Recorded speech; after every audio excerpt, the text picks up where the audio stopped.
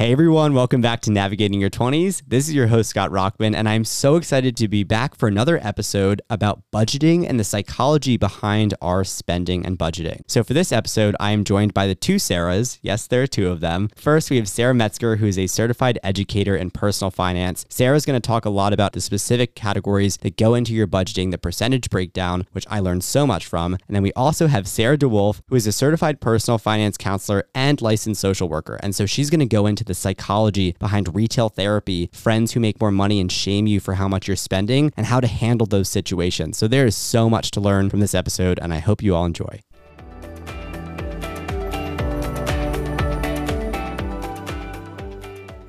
All right, so the first question I wanted to ask you both is, what is the suggested budget breakdown for people in their 20s? I know a lot of people are graduating, they're going to start making a full-time income, and they're confused about how much of that should be going to food, to housing, to transportation. Do you have any suggestions for that breakdown? A really common beginner breakdown for a budget is this 50-30-20 model. And the way this model works is it's set up for you to allocate 50% of your money, 50% of your net income, so that after-tax income going towards your needs, your rent, your regular utility bills, groceries, things like that. 30% of your income is going to the things that you want, the fun stuff, vacation, entertainment costs, going out to eat. That's really going to vary by person. And then 20% of that remaining income can go towards savings and debt payments. So if you are a young person with student loan debt, you are very intentionally carving out space in your budget to meet the debt payments, to meet those financial obligations.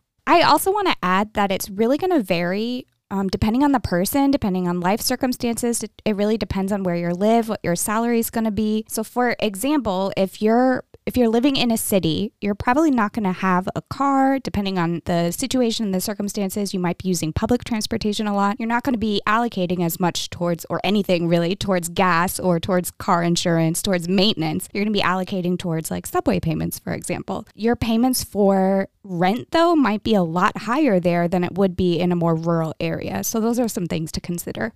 That was really well said, Sarah. And I will make a final addition to say that a lot of professionals in this work are going to recommend that everybody try to cap housing costs to 30% of their income. And you kind of fill this out within that bucket of 50-30-20. Everyone's budget needs to add up to 100%. So you have 100% of your income to spend. If you are spending beyond 100%, which is entirely possible if you have a credit card or a line of credit, that's a slippery slope. We want to be mindful of keeping our budget and our spending within 100% of the available money that we have, within 100% of our paycheck. And we set up these expense categories as guide rails to ensure that we are spending our dollars appropriately. Absolutely. You're so right. You want to make sure that you're being intentional about how you're spending your paycheck. And I think what's also helpful is you can use online resources. You can look at cost of living calculators just to see what other people are spending in these categories in a city that you live or you're moving to. So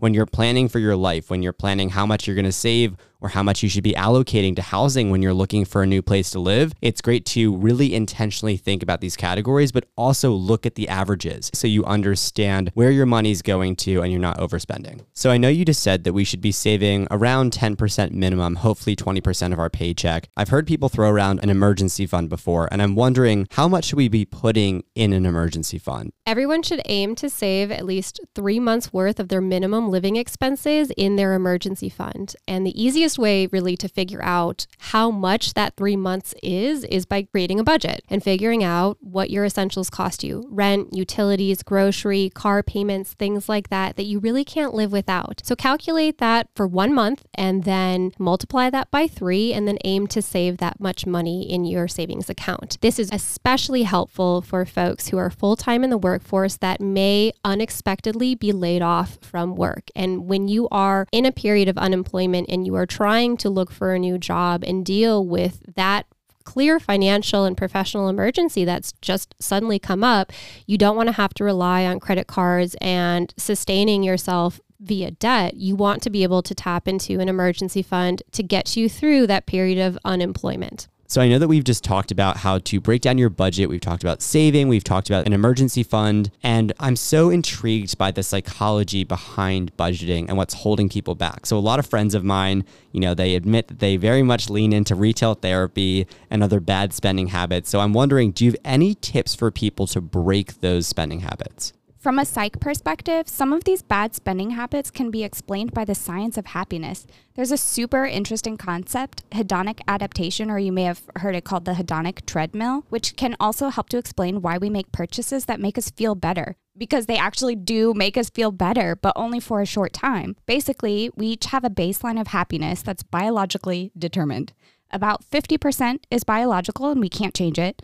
About 10% is affected by life circumstances, and 40% is intentional activity. So, buying something that makes us feel good works for a short time, but we typically return to our baselines. It's things like retail therapy are considered short-term pleasures. There is a way to kind of break this by focusing on what's called gratifications, and those are things that bring us more fulfillment, like hobbies or art or meditation. And by including some of these short-term pleasures and rotating them so they feel new, and also including gratifications, making time for hobbies, and finding time for others, these things can help kind of break this bad spending habit. So what you're saying is that people who lean into retail therapy and some of these other binge spending habits might be getting these quick dopamine hits that make them feel good, right? You're having a bad day, you've gone through a breakup, and you go buy $100 worth of clothes to make yourself feel better, but it's only giving you a little dopamine hit that's short-lived, and then you're going to go back to that baseline, right? Yes, exactly. So one thing that I've seen that's been difficult for a lot of friends of mine is going out and spending beyond their means. There's a lot of peer pressure to spend time with friends, especially if you're living in a city where you're spending a lot of money, and it can be difficult to set those boundaries. So I'm wondering, what have you seen with people having this pressure to spend money beyond their own paycheck? Yeah, that's actually really common. There was a study done recently that found that 40% of those that are in their late teens to their early 30s actually go into debt to keep up with their friends' lifestyles.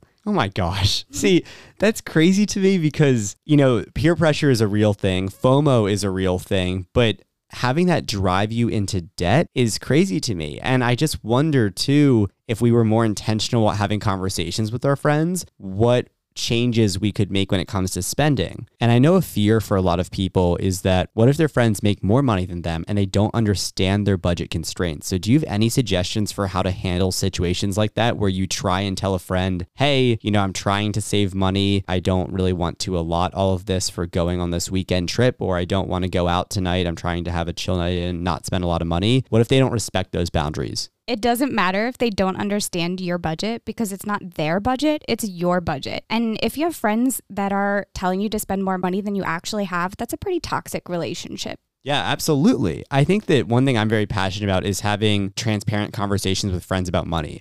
A lot of the time, we're putting on a face and we're putting on this show to try and seem like we have it all together. I think a lot of people try and do that in their 20s, but it's okay when you are starting at a low salary, or it's okay that you don't want to spend money even if you have it to do a certain activity. That's the whole purpose of budgeting, right? It's intentionally deciding what you want to spend, how you want to allocate your money based on your financial needs. And I love that you just said that that is a toxic friendship. If you have friends where you try and set a boundary and they don't understand or don't give you that respect based on what you want to do with your paycheck, then that might be time to start moving on, or to have a really in-depth conversation with them and say, this is not what I want out of this friendship. We've talked about in past episodes what makes a good friend. Respect is number one, right? If they don't respect you and your boundaries, it's time to let that go. Yeah, I actually really like that you said that having transparent financial conversations with friends is really important to you, because another thing with this is, let's say that they're just spending a lot of money, so you're assuming that they're making a lot of money. That may not be true. They might be going into debt.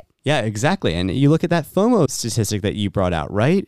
I mean, people are clearly going into debt in order to make themselves look good for their peers. And that's horrible. That is a societal issue that we need to fix. And I really hope that this podcast can inspire some people out there to have an open conversation with a friend, with a roommate, with a family member about your salary, how you want to spend it. And who knows, maybe someone will share insight that might help you develop a budget. You never know. It's all about having that conversation.